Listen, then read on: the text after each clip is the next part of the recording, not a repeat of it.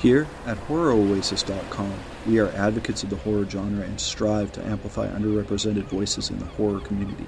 This space is for indie artists to promote their work. Please enjoy your stay, and hopefully it's not your last.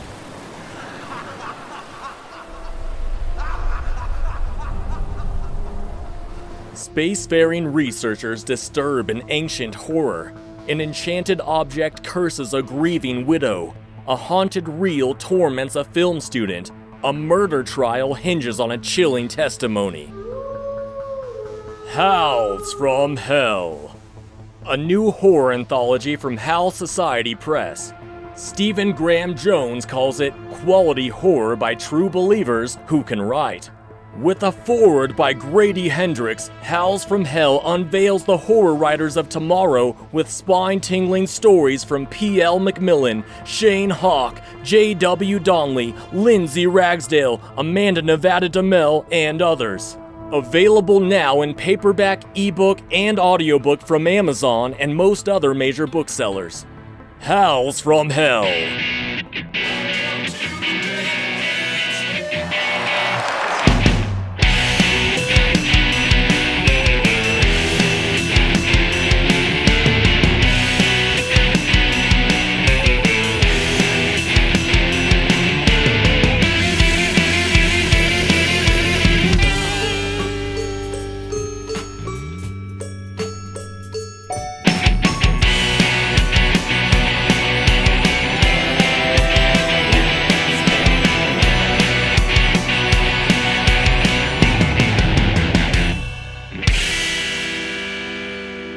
Welcome to Dead Headspace, a part of Silver Shamrock's Horrorcast, a podcast network that includes Killing Time with Silver Shamrock and Unburying the Dead, where we, meaning me, Brendan LaFaro, Ken McKinley, Well Red Beard, and now guest host, exhume classic horror paperbacks for the new generation. I'm your host, Patrick R. McDonough, joined always by my co-host, Brendan LaFaro. Say hi, Brendan. Hello, everybody. And returning guest host, Erica Robbins. Say hi, Erica. Hello. And today we are talking for a third time with the author of Goddess of Filth and The Queen of Cicadas, amongst many other books, Violet Castro. Hi, Violet. Hi, and yes, thank you for having me on again. I mean, thank you. Absolutely. We love talking to you. Big fans of you as a person writer. Oh, thank you. And we are all going to actually be able to have a chance to meet you at Merrimack, but we'll talk more about that later. Yeah. Can't wait for that. First appearance for V, if anyone's interested, was with Sonora Taylor. That was episode 10. It's titled Fright Girl Summer back in June of 2020. Second appearance with V was a solo episode. Episode 36 in September of 2020. Take it away, Erica. Yeah, so I actually went back and re-listened to those episodes this morning. You've been very busy since then. You were kind of hinting at a lot of things you have coming up. So can you fill us in on what you've been up to since then? Yeah, well, I mean, it's just like publishing is slow, period. It's just slow. So like all the things that I originally talked about, so like Mestiza Blood will be out in November. The Queen of the Cicadas is out now. Goddess of Filth is out now. So I basically wrote another novel, which is with my agent. I have an agent now, my God, which was like, for people who are like, oh my God, it's not happening. You just have to keep going. Like, this is my fourth novel. Congrats, by the way. Thank you. Submitting it. So that hopefully will find a home. And I have a novel that I've been contracted to write, but I can't say anything about. And then I'm just cleaning up two other novels. One of them, Maria the Wanted. So hopefully that it can go to another publisher because I self-published that. But then I have a science fiction novel that I'm tidying up to find a home. So a lot. That's awesome. Thank you. Yeah.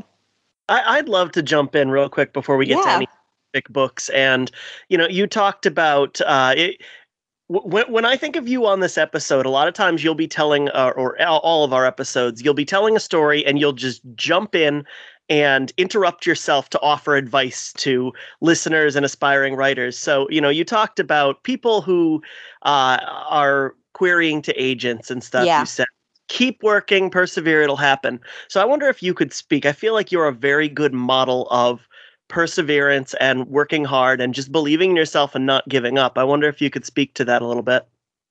Yeah, I mean, like I said, this was my fourth novel, queering, and you have to, again, like you said, you have to just believe in your work.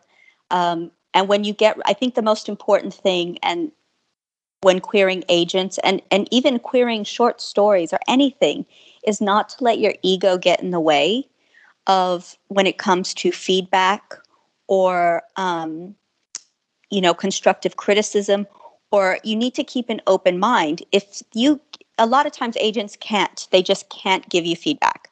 Don't respond to them. Don't feel you have, like, don't prove anything. The best advice is to say, okay, it's a rejection. Put your head back down and keep working. If you feel like you're really stuck, have beta readers read it and take the information in. Now, you can take it in with an open mind and open heart, and it's a less painful than being like, oh my God, how can they say this? And get into a huff. But if enough people say, this isn't working, then you need to have an open mind enough to say, you know what? Like, be a little humble and be like, maybe it isn't working. How can I rework it? Think about it. Meditate on it, put it aside, and then look at it with fresh eyes. And for me, I think you just have to be open to growing as a writer, growing as an individual, and keep revisiting things and not quitting, but go with it with an open mind and just saying, like, look, I expect nothing. This is what I want. However, it is a game. It is a numbers game, but it's also like you need to know when to, like, revisit something, when to start something else, when to put something aside, and continually grow. And I've had a lot of novellas turn into novels. So if there's something, and short stories turn to, Goddess of Filth was a short story that was rejected. And I, said, right, okay, it didn't work. What is it? And I just revisited, turned it into a novella, and now it's out and people love it. So, you don't have to, you need to be a little flexible when it comes to reaching your goals. I think that's the best way to put it, is be a little flexible when you have a goal, because you don't know how it's going to show up. I love the flexibility. The one that really sticks out to me, mostly because I've found that it works for me in the past, is just letting that time pass. Mm-hmm. I don't think there's any substitute for looking at a piece of your own work weeks or even months after Yes. you last left it, because I think writers go different ways. Some people get so involved in something they're working on that they fall in love with it. Some people get so close to something they're working on that they never want to see it again. And giving yourself time away from it is just absolutely invaluable. 100% agree. So, Brennan, it sounded like you wanted to lead into some other books. I'm curious what you want to jump in first, man. You know what? Violet already kind of took us a little bit toward Goddess of Filth. So you said that was a story that you received rejection for, and you went back with fresh eyes to rework it. It ended up there was more story to tell. So I wonder if you could tell us a little bit.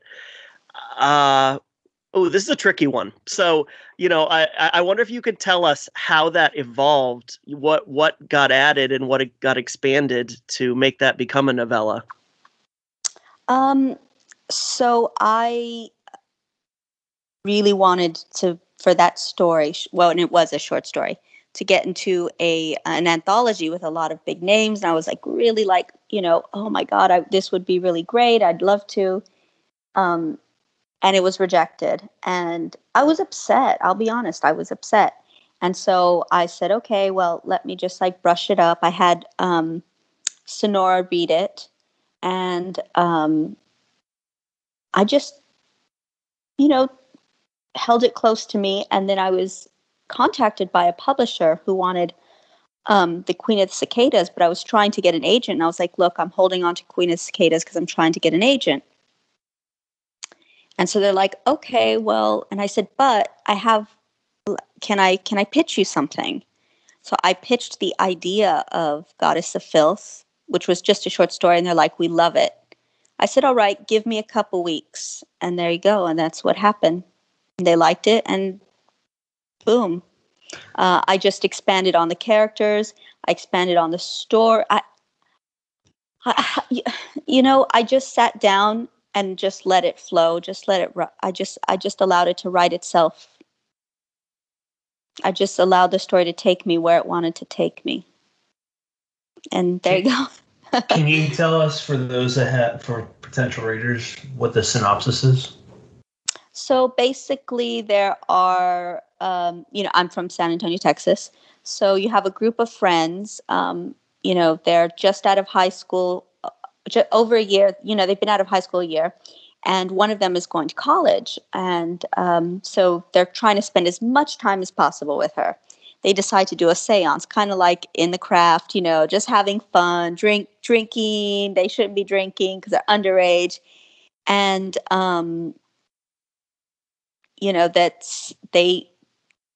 the main character, Lourdes, wants to conjure, she doesn't know what she's going to do. She doesn't have, money straight away for college. Kind of like when you're a young woman and you're trying to figure things out. And so she puts all of her intention and energy on conjuring something or someone for direction, to be seen and heard. And, well, it was answered, but not in the way you think, and not by the kind of entity that you would imagine. So that's kind of how and then I just went from there. And then obviously I had to expand it to other stories. There's also a priest who's really bad. And, I'm not going to say more about that. I'll leave that for people to find out. I like what you did with it. I always, and this is a great example. I'm going to go back to, I think it's when we had you on the second time. You mentioned something that stuck with Brandon and I, because we've talked about it privately, and it just, it helps us make conscious choices with looking for newer writers. And you said, and this is worth reiterating, I think, for people that haven't heard this from you, that if you see a bar and it is full of one type of clientele and you're not that clientele, you're a little cautious about going in, because are you accepted? And that was your analogy with certain, I'm just going to say, shows or anthologies or publishers. Now, I think when you read something like Goddess of Filth, it's a great example of, hey, this is a different type of voice telling a seance story. I think it's fair to say something to do on the spectrum of Catholicism too, because of the whole priest thing. And it's great. I love I've never read that type of way of approaching it. So I just want to throw that out there.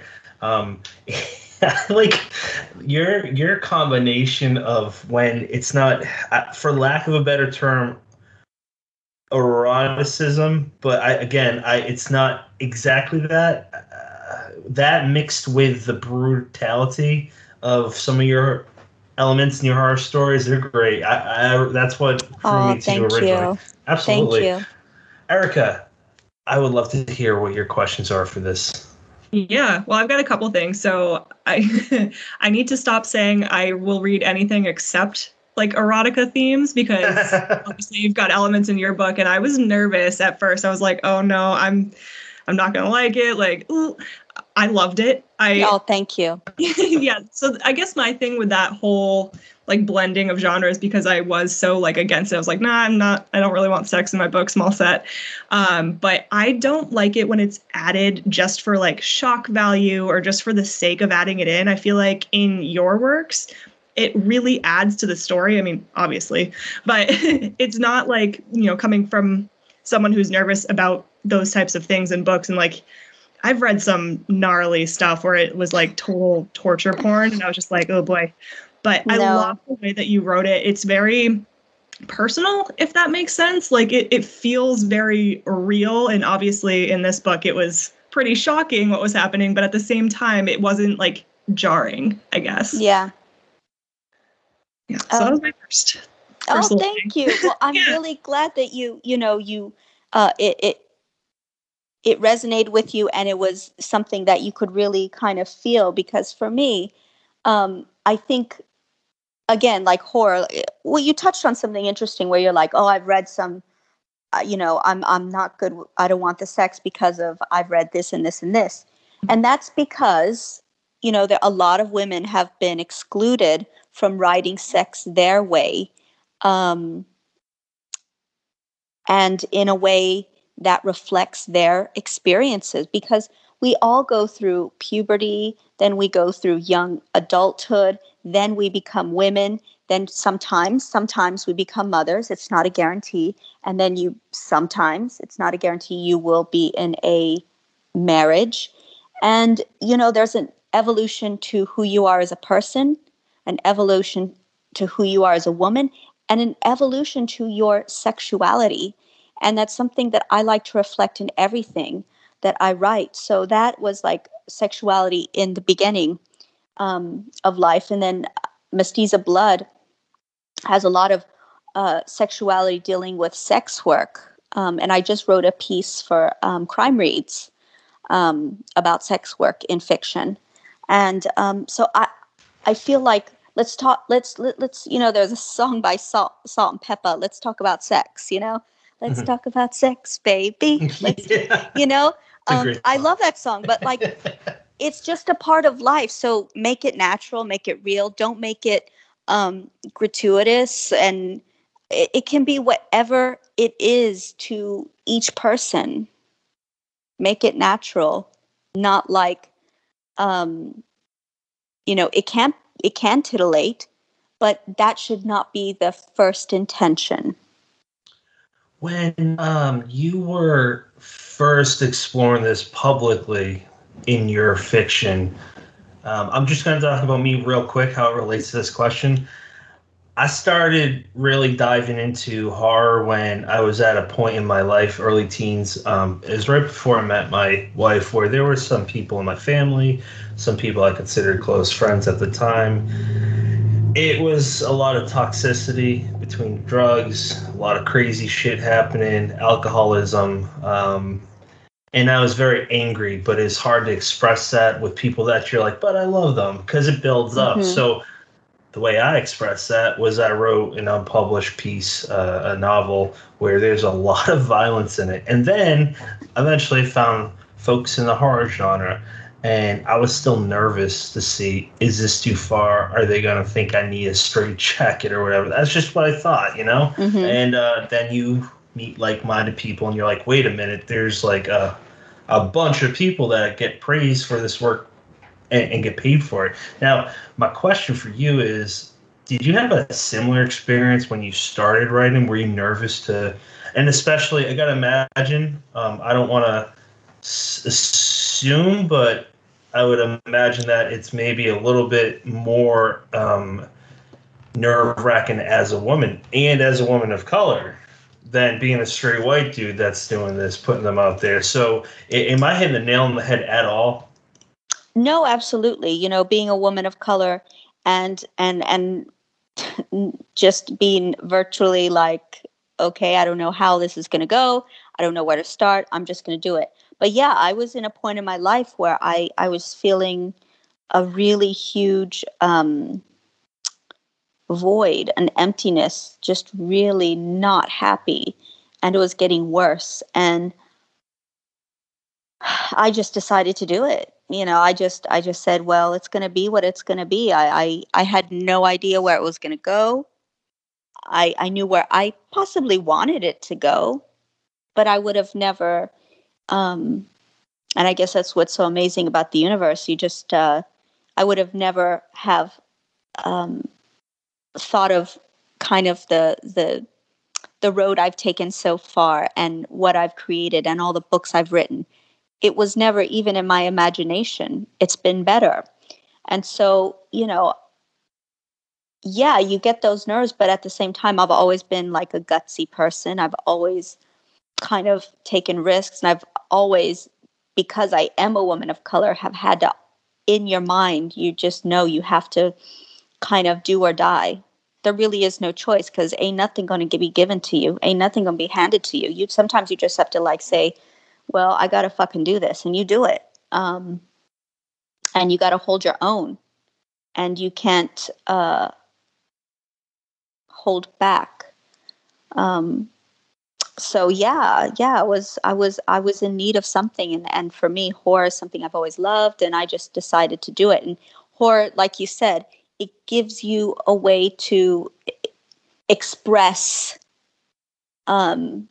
things that you just can't really talk about just like normally to like on the street, like, hey everyone, it's not like coffee talk.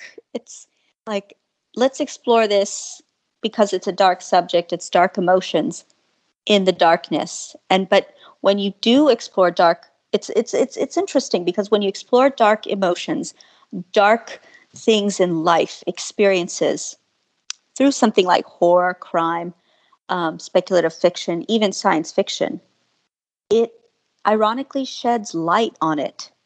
You are actively shining a light on the dark parts of the human experience when you explore it through horror and dark fiction. And that's what we need more of in the world is light. Yeah. And understanding with each other. That's brilliant. I would actually really love to, if we were all in a coffee shop now, I'd love to just do this with you guys in person. It reminds me of a time when I was with my family in a breakfast shop, and the people behind us, no judgment on their part, but they were just talking about the Bible and stuff. So like, I'm thinking, well, what's the difference? They're both kind of horror books.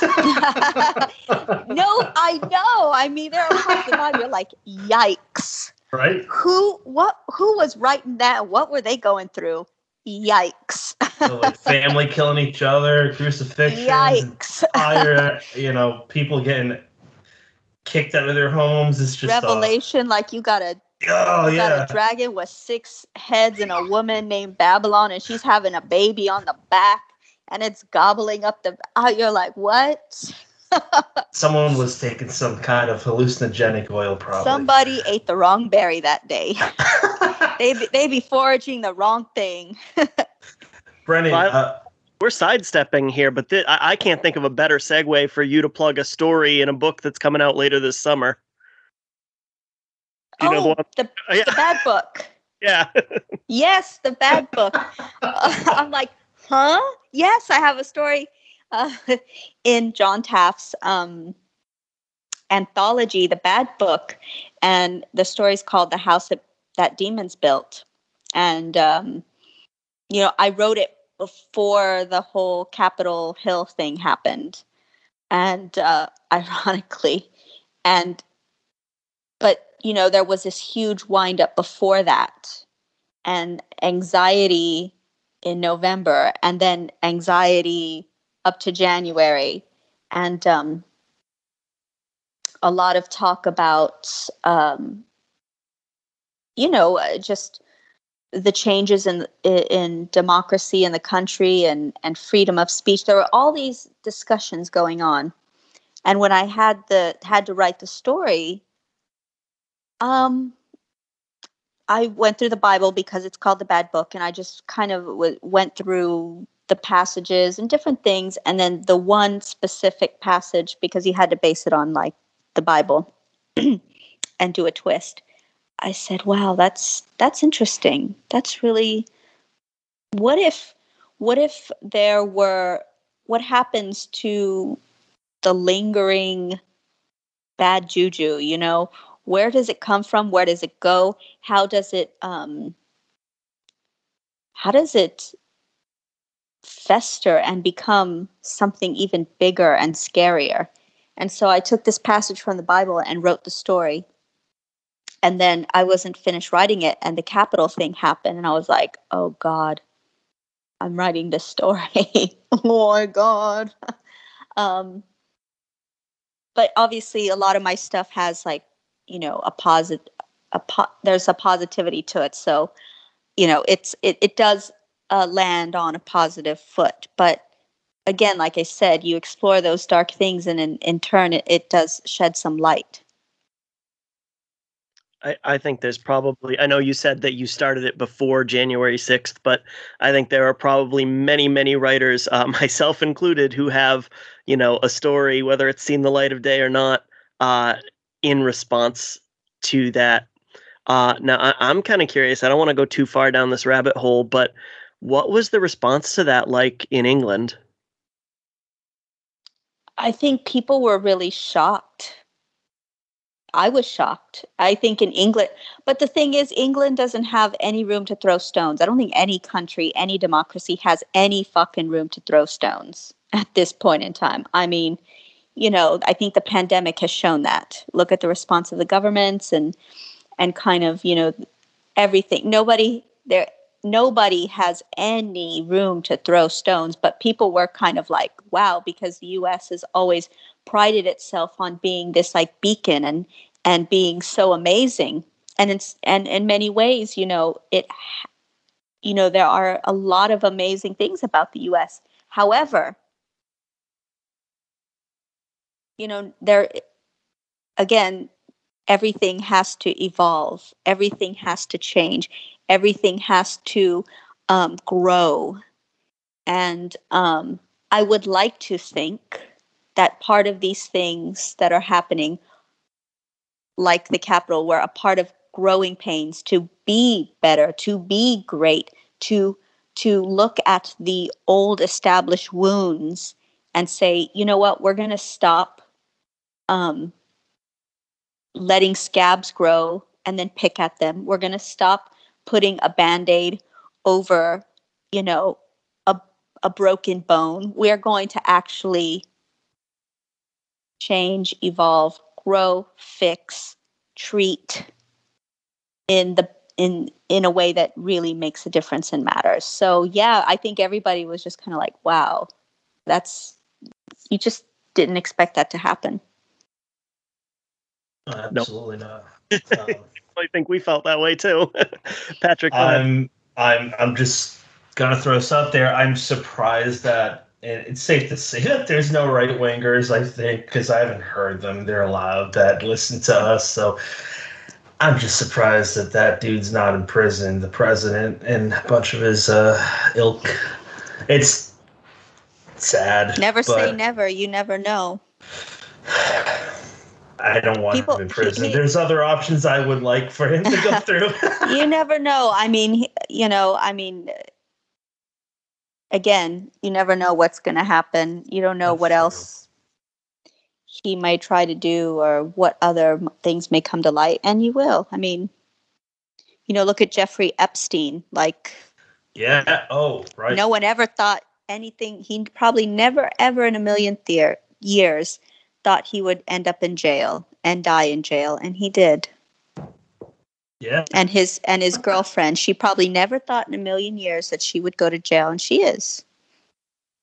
I mean, once you have as much money as them and power, they think they're gods. Yeah, and they get caught out, didn't they? They are the type of people that you kill in your books, and I love that. Which is a good segue for the Queen of Cicadas. Yeah. Okay, yeah. Please tell us a synopsis, and then Erica, if you don't mind, would you like to jump in with the first question? Yeah, I mean, basically, oh God, I'm shit at synopsis, man. I sit there in front of a computer for like an hour with a blank page thinking, give me a novel to write. Don't You're give me a synopsis. Alone. I hate synopsis. Okay. I'm so sorry. So no, it's okay. It's okay. basically, it's a story about. So it starts out with Belinda, and she is kind of a woman in her 40s. Doesn't know her life is a bit like on a pause. She's not very happy, and she goes to a farmhouse that has a history where a Milagros, a farm worker, was murdered, and but she doesn't know it. She's part of this story. She's part of this greater tale of vengeance and hope and rebirth. And it's set in Texas, and it spans across from the conquest all the way to modern day. That's what that's it. And you have the Aztec Queen of the Dead. She's in there. Yeah, I feel like this one must be just so hard to summarize because there's so much going on. But I know. That's why I'm like, Cool. So a couple of my questions. This one's going to start off as another compliment comment and then dive into a question. Oh, thank you. Yeah. So I really love that your writing can blend the beautiful with the very, very dark. So that was definitely the case in this one. When I picked it up, I felt like I had no idea what to expect. I had just heard that this was coming out, and I was like, "Oh, it's V. I'll grab it. Great." Oh, thank you. Yeah. So that's something that I've noticed in your works that I've read so far, that you just blend those two things totally seamlessly together. And relating back to my first comment, I've read books where I feel like people try to do that and they kind of fall down on it, where yours kind of seems like poetic. Is that something that comes easily to you? I think I truly believe this, and this isn't a unique belief, but I truly adhere to it, that everybody has the shadow part, they have the light. We are yin and yang inside, we have dual energies. And I've lived a lot of life. I'll be 42 in like 2 weeks. And so I just take from what's inside my soul, what I see in the world, people I know, stories I've been told, history, all of it. And I think all of us are filters. All of us are conduits. We have all of these things around us, swirling above us, around us, inside of us. And you just allow your heart and your mind to filter those things, and you put it on a page, and that's kind of what I do. That's the best I can explain it. So yeah, I mean, I can't say like, oh yes, it's so easy. It just is. It's not easy. It's not hard. It just is, and I do my best. So, yeah, that's the best way to explain that. Sure. Yeah. Thank you. I thought there was more. Sorry. Okay. Because I think this is good early on, while we still have kind of Goddess of Filth fresh in our mind. You mentioned the Aztec Goddess of Death, whose name I will not try to pronounce. I don't know if you want to give it to us. I will butcher it as well. So makes me feel less. We'll keep it. I know. I've practiced. Okay, let me just put it to you this way. I have practiced saying the name a million times, and I always get it wrong. So I'm not going to disrespect her or anyone by, say, I honestly, who's amazing is there's a writer, his name's David Bowles, and he's great with Nahuatl, and that's the language, that all of the goddesses' names are from. So yeah, I don't want to disrespect my goddesses. Pretty fair, but you mentioned that goddess in Queen of the Cicadas, and a different one in Goddess of Filth. So Yeah. I'm curious. I mean, I remember doing a unit on Aztec lore in like 5th grade, but as a Mexican American woman growing up in Texas, how ingrained is that lore into everyday life? It's not. It's not. No. It's not. You have to actively look for it. Now, you have things like Dia de los Muertos, and you have where that's kind of part of it coming to the surface. However, it's not like something you're taught because, there's a lot of assimilation that goes on.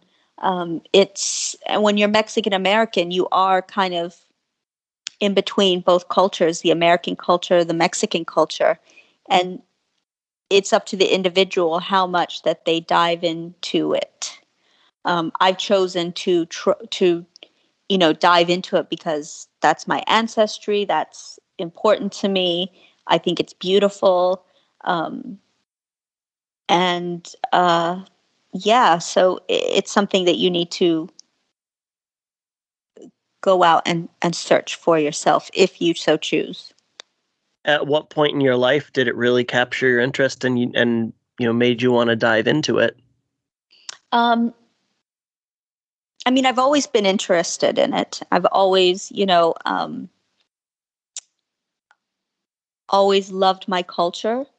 But when I started writing horror, and I've always read horror, and I've always watched horror films, and that was always missing. My culture, me, I've never been represented. And so when I started writing, I was like, you know what? I want to take this in a different area. I want to take this in a different road. I want to bring those stories to the forefront. I want to really explore it. I really want to find out. And also, and this is in my new book that my agent has, I took a DNA test, like Lizzo.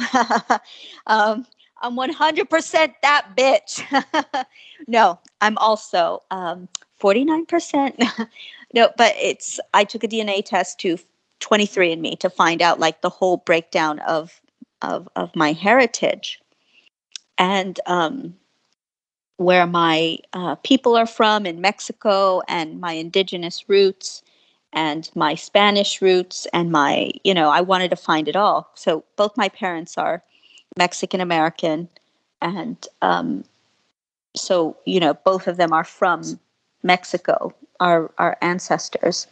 On my dad's side, I'm second generation. On my mom, I'm like fourth, or third. So I really wanted to explore it. But as I got older and had children, it just it became a bigger pool. Again, it's individual. It's all, what's calling to your soul. I think it's all fascinating. I remember being very wrapped up. Now, this is probably mostly because the fifth grade boy in me found the concept of human sacrifice very interesting. It's one of those units that I remember better than some of the other ones. I think there's a rich depth to it that unfortunately a lot of people probably don't know much beyond the human sacrifices, and that's one of the great benefits to a book like this that, explores it from your perspective. Was that a consideration, or was it just a story you felt like you needed to tell? Yeah, I think there's a lot of things beyond the human sacrifice that people need to understand, but the concept of sacrifice, because you see in Queen of the Cicadas, sacrifice is a big theme, but we sacrifice in many different ways. So yeah, it's very, kind of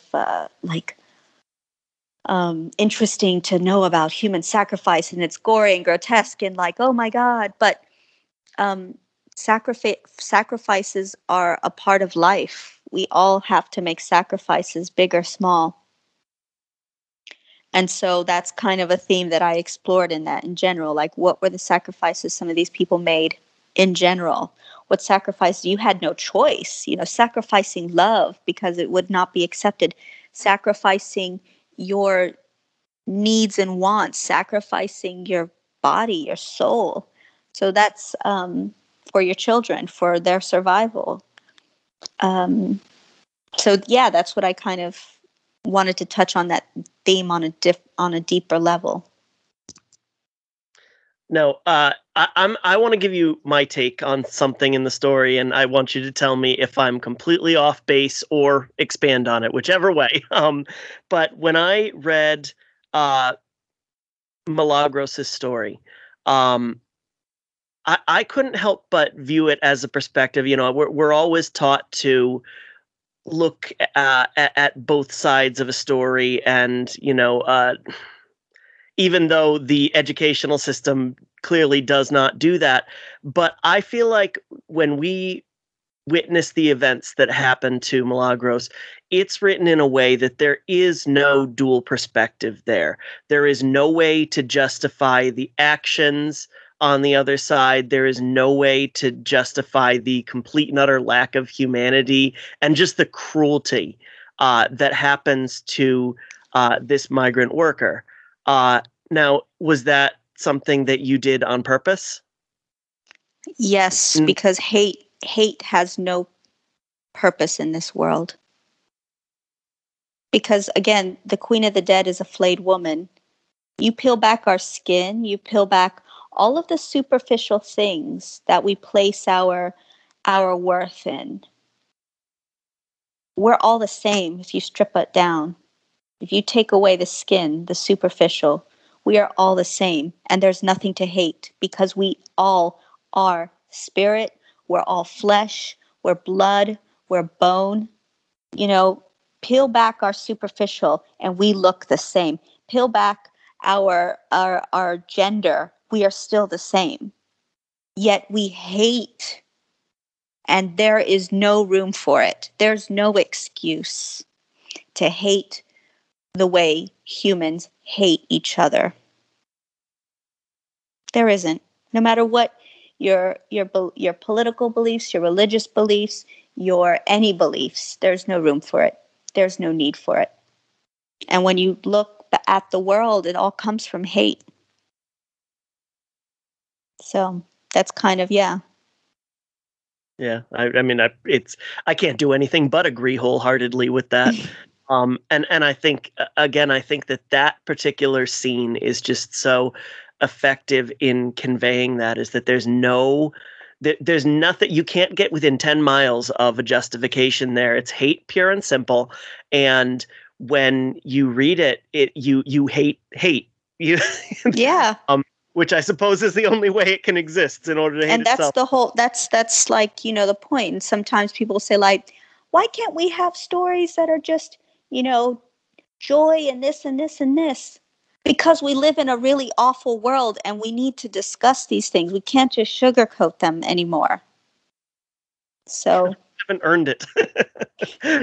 we haven't earned sunshine and rainbows and lollipops all day. No. Bitch, I want mermaids and unicorns as much as the next person, okay? Erica, I've been hogging the questions. Go ahead.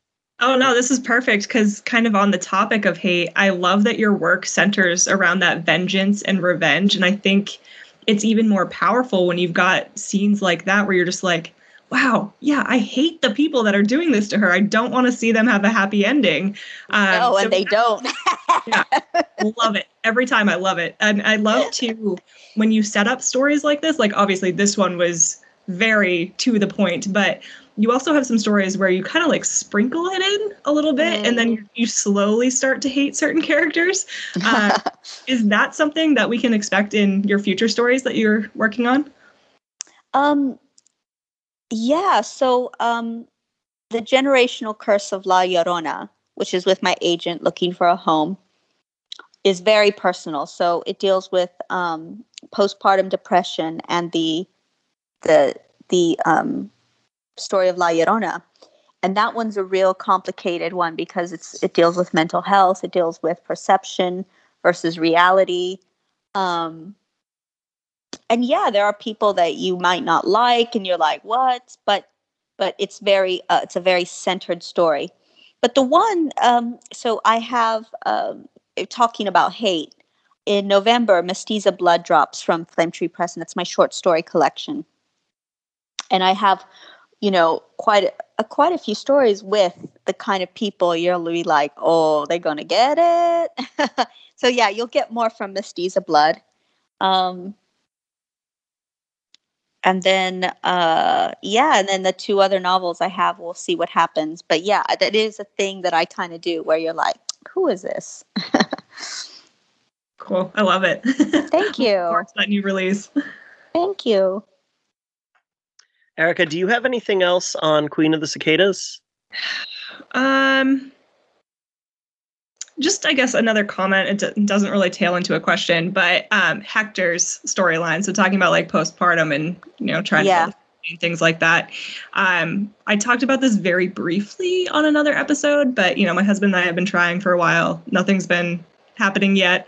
So we're starting to go through some blood tests and things like that. So now I'm like more sensitive when stuff like that pops up in books, where before it like didn't even faze me. Mm-hmm. But Hector's storyline, even though he was not like a full focus character, but he was there a lot. I feel like you handled that whole thing really well. So I'm very curious to see what the upcoming release is like. I'm sure that was very painful, but kind of like therapeutic to write and get out there. And I think those stories are so important because it still seems like kind of a taboo subject where people are like, oh, don't talk about that. It's your personal life. Like, do that behind the scenes. It's fine. Everything will be fine. And I like that in your work, you're just like, well, no, it's not fine. And here's what we're going to talk about. Yeah, absolutely. Because, I have my daughter now, but it was a long road. It was and I didn't think it was going to happen. It was in this new book that I hope finds a home. I touch on that, like, the struggle. There is, loss. In Mestiza Blood, there is a story called The Latin Queens of Mictlan. And there's a very personal story in there dealing with a miscarriage. And that's another thing that you don't really talk about is like, what really happens. And it's one of those things where you suffer a loss. And again, with sacrifice, what do you do? In the story, I touch on where the character is suffering a loss, but it's the day of her child's birthday. And instead of canceling the birthday, she just goes through it and allows it to happen all day during the party because she doesn't want to let the guests down. She doesn't want to let her child down. She doesn't want to let anyone down. So she allows the loss to happen without anybody knowing and enduring that pain. So, yeah, we need to talk about those things. Absolutely. Especially as women, because we put it on our shoulders and we're like, no, we have to sacrifice. We have to bear the loss so that others can be happy. And it's hard. And it feels like a lot of the time, I'm going to say you, I said we, that's wrong. You might feel like you can't talk about it because that's just kind of what society says. And it all stems from a place of when people say we don't talk about this, it's just another way of saying that I care more about my comfort than your discomfort. And that's, when you break it down to that point, it's just, it's wrong and it's indefensible. Well, the way I see it is that, there's so much wrong with society. There's so many broken things about society. Fuck what society thinks. Go for it. Write that story. Be kind. Do the thing. Fuck it. We need to make change. We need to evolve as people, as a society. The time is now. So yeah, write those stories, publish those stories, talk about those stories. let people feel and breathe and be open about it, because it's worse to hold it in. It's worse to feel alone. Since you've been writing, V, I'm curious if you feel more. I'm going to use a phrase or something that you talked about, the universe, because I'm in the same camp as you. Not to get all preachy, but going back and forth from religion, what do you believe in? Mm-hmm. Ultimately, I think for me, it's the universe, energies, and so forth. So I'll use that from here on out for this episode when I talk about this. But do you feel more connected to the universe ever since you started writing and exploring all your truths, all the things that you have internally that you're battling with? And a big one, I know that you can probably relate to this. Ever since I had my son, I'm scared of every single thing hurting him. He choked on this little thing, this little confetti thing we found at a park, and it scared the shit out of me. I got it out, I did the whatever the hell that thing's called. But I want him to have fun, and internally I'm freaking out. So I expressed that recently with all these kids going through horrible things. And it's not me trying to gross anyone out, but Chuck Palahniuk told me and Brennan that is your way of dealing with your biggest fears. So back to my question was, do you feel more connected with the universe now that you're writing and expressing yourself? And as a parent, so this is a two-part question, I guess. Do you feel a little bit at ease or therapeutic when you're writing with fears that have to do with your child? Well, first, I'm glad your baby's okay, and it does get easier. I will warn you, it does. So it gets easier, and it gets scarier. As in, like, when they start with the attitude, and oh my Lord. Girl, he's already got it. He's not it to yet. Yeah, I feel. I definitely feel more tapped into, like, my spiritual side, and since writing, and because it was all part of it. It was all part of this kind of like awakening, this aha moment, this something is so not right inside of me, around me. I had to something had to change. And like, I actually stopped drinking December 31st, and I didn't drink again until like mid-May. And I had one glass of Prosecco. Yeah. I gave it up. Thank you. I had one glass to celebrate. But yeah, I really had to have a clean break and just like cleanse myself. And so yeah, I do feel the writing and being positive, and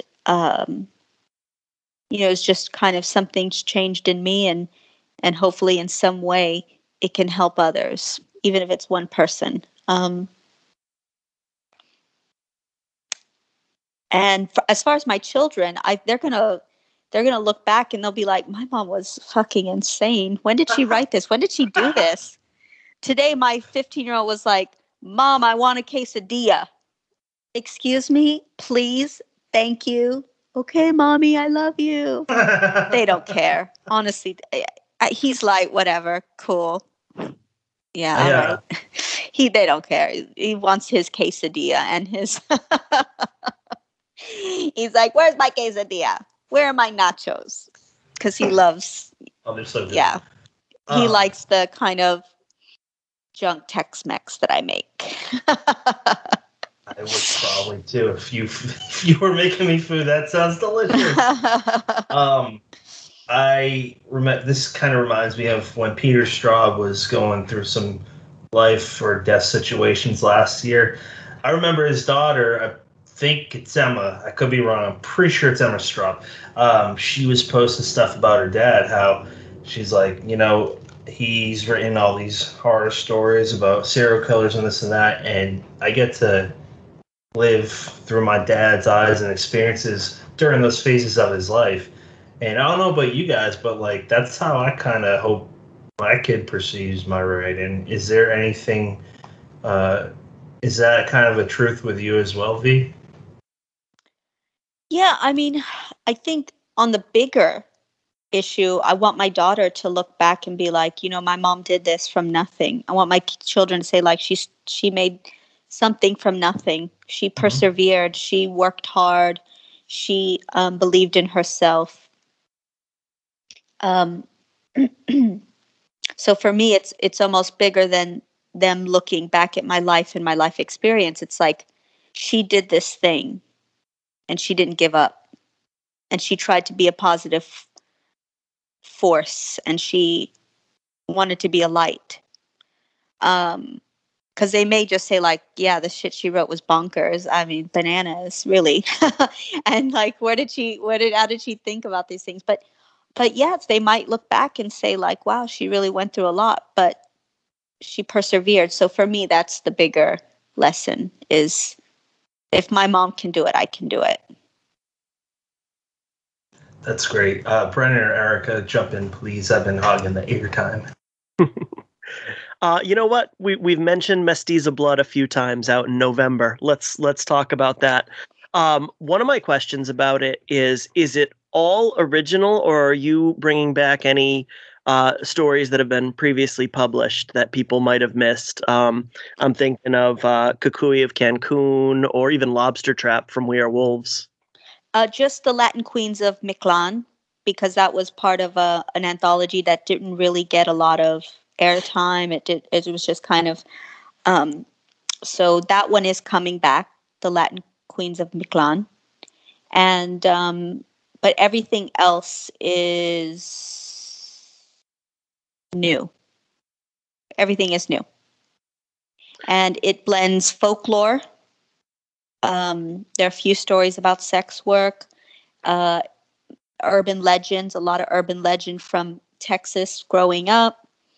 And just like, yeah, a blend of everything, kind of like me. How did you set about, once you have that bunch of stories in front of you and you know that they're all going to be put together in one book, how did you go about sorting the order? What's your process? Especially since you've done a little editing work as far as Latinx Screams is concerned. Yeah, so I mean, I just, honestly, I just like cut and pasted them. And then the editor was like, oh, I think you should move these around. Okay. As far as the order, I didn't really have an idea. I just put them where I thought oh, sorry, there's one more. There's a Christmas story that I wrote for Kendall Reviews that years ago that's in there. And it's called The Most Wonderful Time of the Year. And that was just on the website. But What was that? Years ago, like 2 years ago or something. Man, I missed that a Christmas one story. somehow. Okay. Yeah. So, yeah, I didn't really, I had no clear idea about the order. It was just kind of like, oh, here they are. And then, Dawn was like, oh, move this around. And then that was it. I asked this last time. So it's kind of jumping back on an old question about what it was like to work with Dawn. But now that you've worked with quite a few editors, and I'm going to speak for Brennan here too, in our opinion, one of the best for the last, at least 20 years in this genre, you probably have a lot more experience of what to look for and how to approach writing, I would think, with your first drafts, your early drafts, and so forth. What advice would you give younger writers that don't have that experience to try to sell their manuscript, maybe their first manuscript? Again, like, don't edit your voice. Don't feel self-conscious, especially if you're from a marginalized community. Or you're talking about a subject like mental health, and you've experienced that. Don't edit your voice. Like, just be yourself, be authentic, because that is what's going to connect. Just be authentic, and just go over it, read over it, You can have a beta reader because honestly, I swear to God, you can like read the same paragraph like 3 times and you'll still miss like that comma, or I have looked at manuscripts and I've spelled like mixed up spelling here and here, and I'm like, I know the difference, but how did I miss that? Like stupid stuff like that, or like and I missed the apostrophe like 10 times, and it should be little things like that. You read something so many times, and it's almost embarrassing. You're like, oh my God, how did I? But you just go over it and over it. And again, like I said, have an open mind. If you get a few editors pointing out the same thing, if you have beta readers pointing out the same thing, have an open mind to change it, or don't look at it and go back to it. So I would say the most important thing is be authentic, be open-minded to feedback, and then just read over it, keep going, even if it means putting it aside for a little bit. It's fantastic. Anyone else want to jump in? Just on the topic of Dawn and Flame Tree, we talked about this a lot in the last episode, but so here we are 6 months later.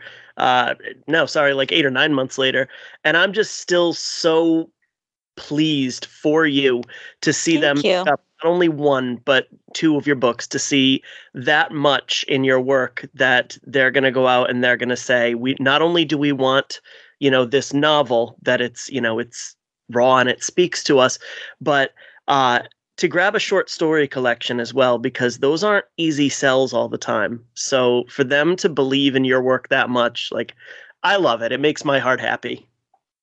Thank you. Same here, because I love Mestiza Blood. I loved it. And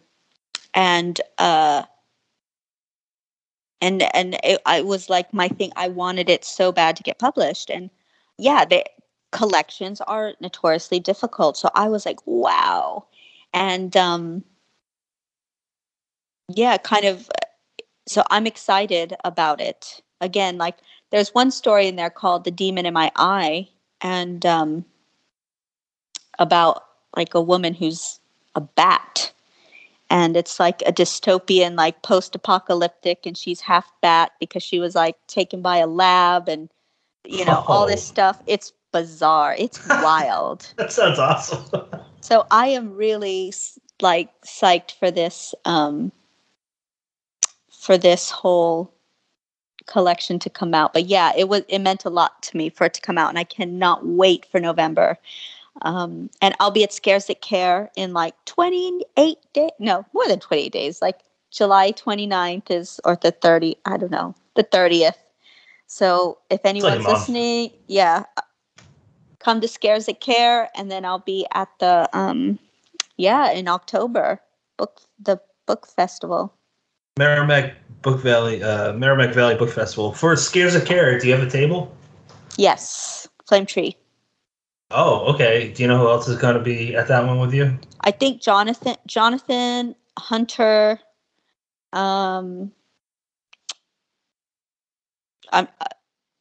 think those 2 I know for sure will be there from Flame Tree. I'm not sure about anyone else. I don't know. Oh, it's going to kill me. I don't know how I'm not going to buy all these books.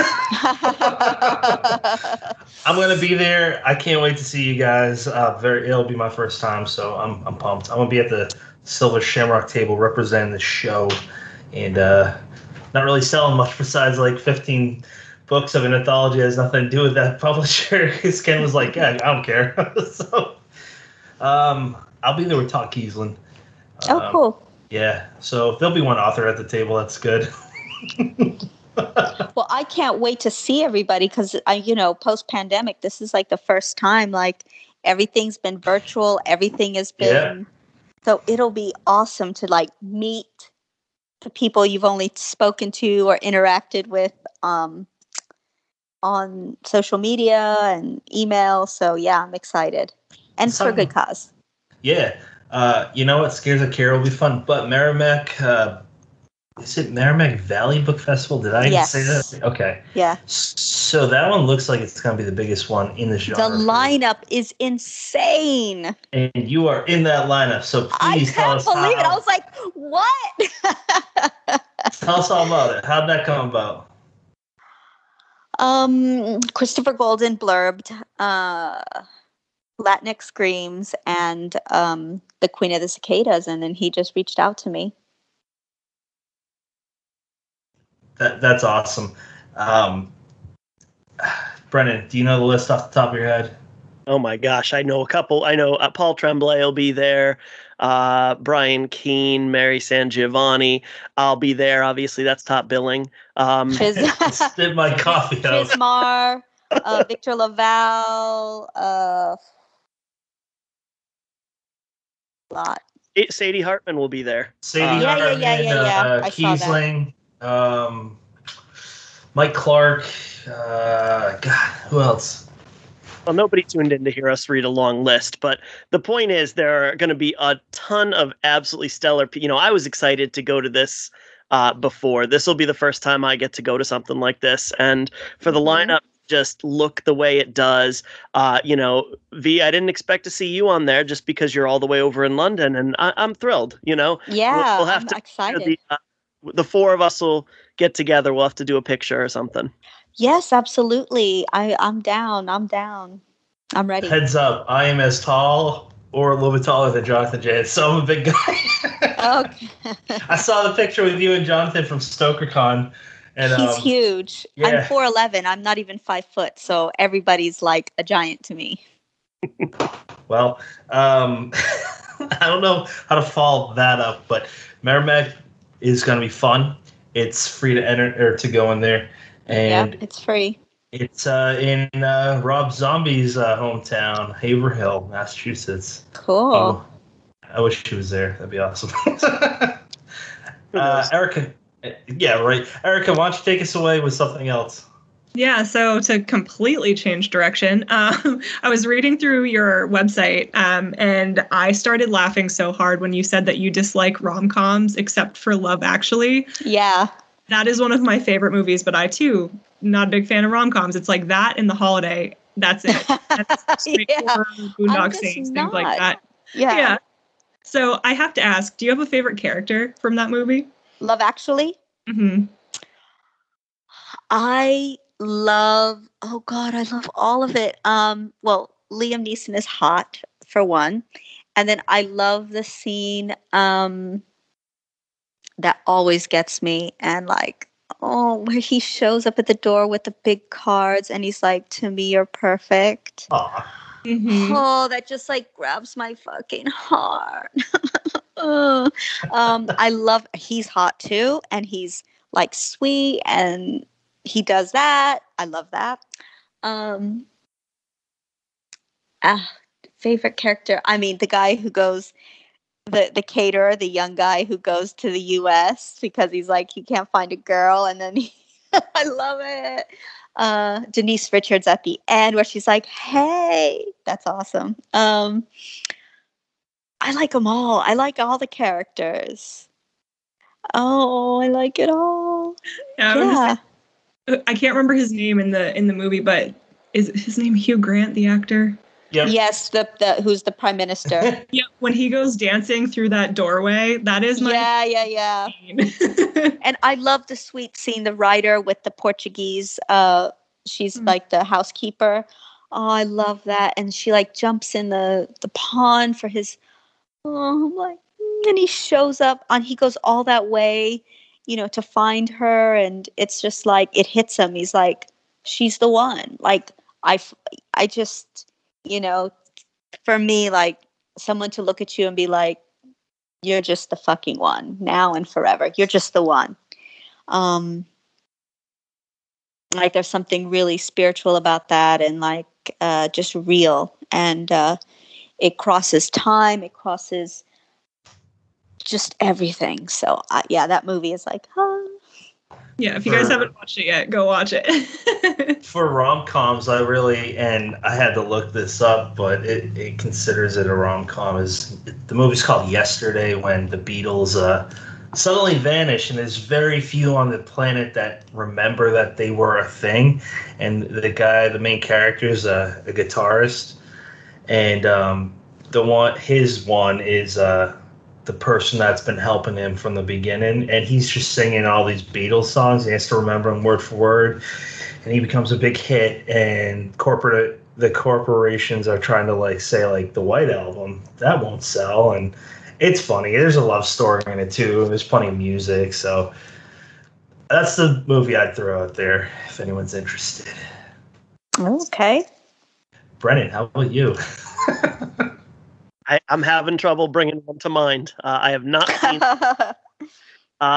My favorite actor in that movie is Alan Rickman, but I think I remember seeing. Great. Yes. Yeah. He was great, I should say. Totally. Rest in peace, sir. Die Hard. So, So where do we go? I know there's no way to follow that up. I knew it was going to derail us, but I had to ask. I do have another one just at the top of my list, but speaking of your website, you have a page dedicated to diverse books by diverse authors. So can you talk to us a little bit about that? And maybe, Brendan, I know you had questions about Fright Girl Summer, so I think those will go nicely together. Yeah, well, unfortunately, I just don't have any time to update that anymore. And it's been really slow just because personal stuff and life stuff.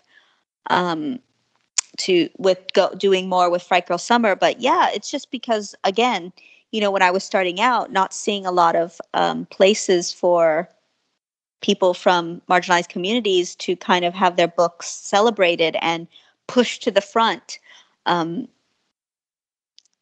We started that, and it was something that grew from my own kind of oh, where do I start? And then seeing, oh, wait, there's nothing like that. There's nothing that's really pushing it. We need to push more, and just trying to kind of, again, try to be a light, try to be a positive force. Because I think you'll get more done with that than negativity and hate. So it's kind of let me do what I can, even if I can't, constantly do it. And I can't dedicate all my time. At least it's a start. At least it's something. Because if we all did just something, it'll all add up. So, yeah, I just wanted to kind of shout out a few people, a few books. You never know. Someone is going to look at it and it'll make a difference to that author. It'll make a difference to the person who reads it. They'll tell it to someone else. There is a knock-on effect to the smallest of things. And there is a knock-on effect to the small little things that we do. Don't ever think that your kindness, your positivity, your light is too small to make a difference. You don't know how far it'll travel. So why not do it? Yeah, that's beautiful. Erica mentioned Fright Girl Summer, and you've been doing that for a year now. It was kind of the impetus for us having you on in the first place. Thank you. It's slowed down though because of life stuff, but yeah.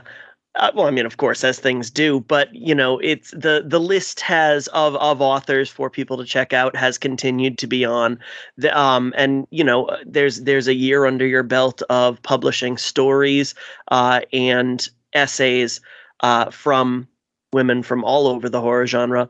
So, is at this point, is it more of just almost a resource for people to look at, or do you have plans for the future with it?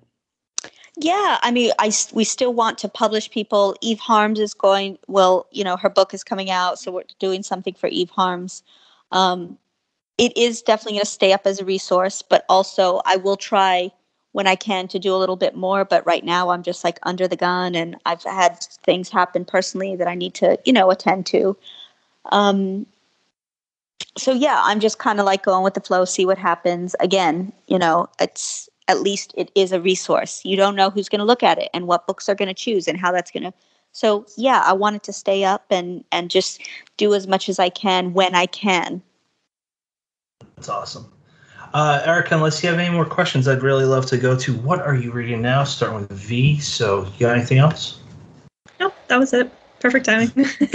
Speaking of reading, V, what are you currently reading? My own manuscripts. I'm so It's like really hard right now. I have no open books. I did write the foreword for Sonora Taylor's new collection. Ooh. And that was really good. I enjoyed the stories.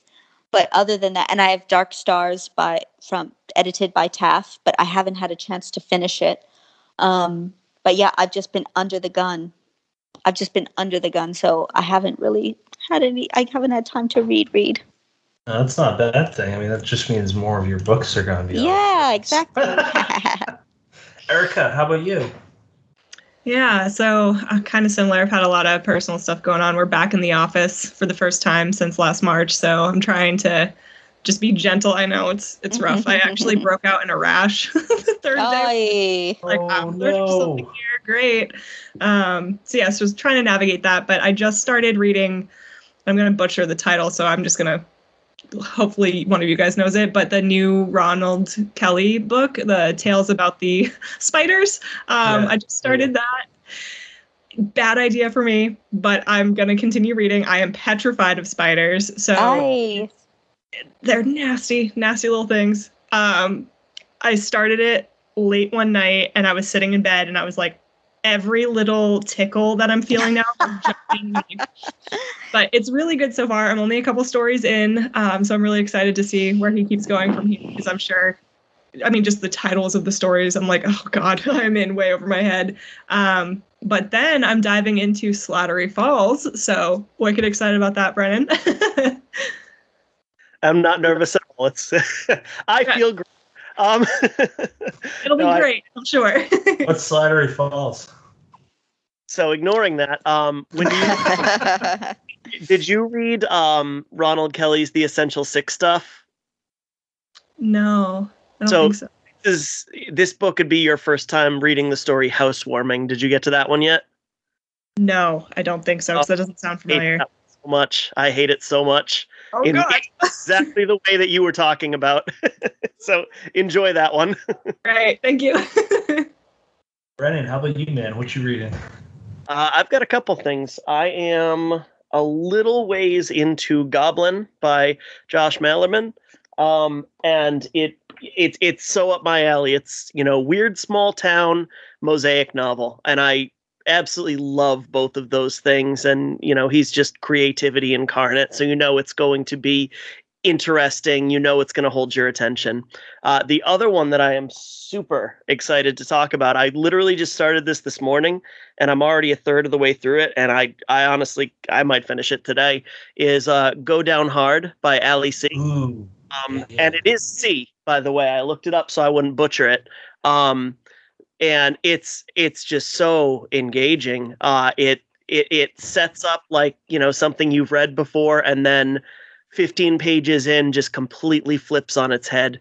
Yeah, I'm really interested. I'm probably going to go back to that after we're done here. That's very cool, man.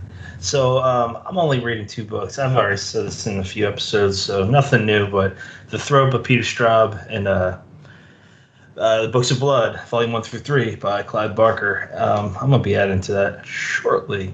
So, yeah, that's all I got. Hey, listeners, if you are interested in Dead Headspace merchandise, go to deadheadspace.com. Click on the store tab. You can also check out articles from a few guest columnists, articlists. I don't know what the proper terminology is. Reviews as well. And let's jump to V. Where can people follow you? Yeah, so I'm on Instagram and Twitter at VLatinaLondon, all one word. V.Castro.com. Yeah, so that's me. Fright Girl Summer, www.frightgirlsummer.com. Check out the reading lists. So you can basically find me there. That's how you can follow me, and I'm typically around. I jump on and off of Twitter, but I'm typically on Instagram. So yeah, say hi, tag me, whatever. And I guess that leads us to our final thoughts. V, do you have any final thoughts? My final thought is just be kind to each other, especially on social media. Just be kind. Just be cool. If you got something nice to say, say it. If you don't, not everybody needs to know. Like, honestly, there are enough opinions. You can say things without cutting people down. You can be, you don't have to feel you're censored. It's just called being kind. It's called being nice. It's called be the light. Don't be an asshole. That's all. That little kindness. Yeah, that little bunny in Bambi said basically, if you don't have anything nice to say, don't say anything at all. So that's pretty good advice.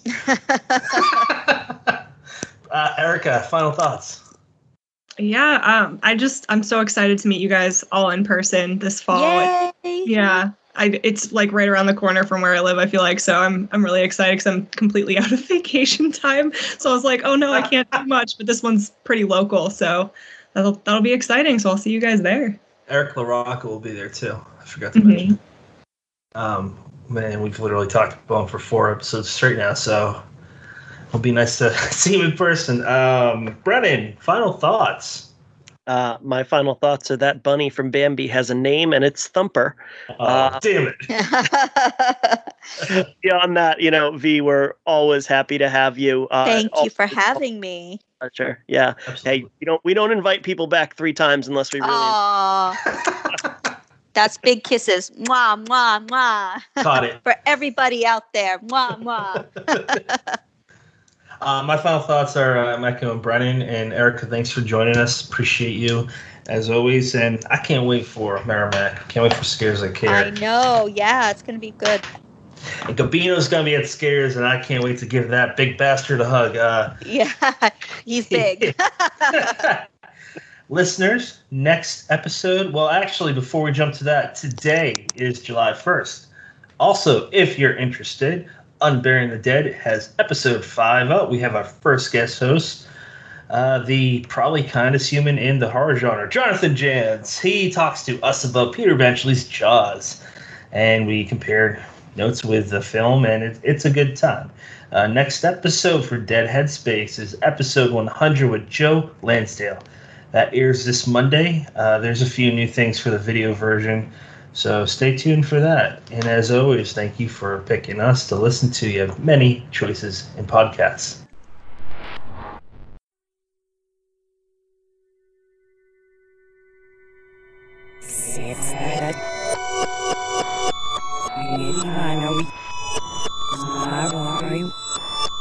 You are now leaving Dead Headspace.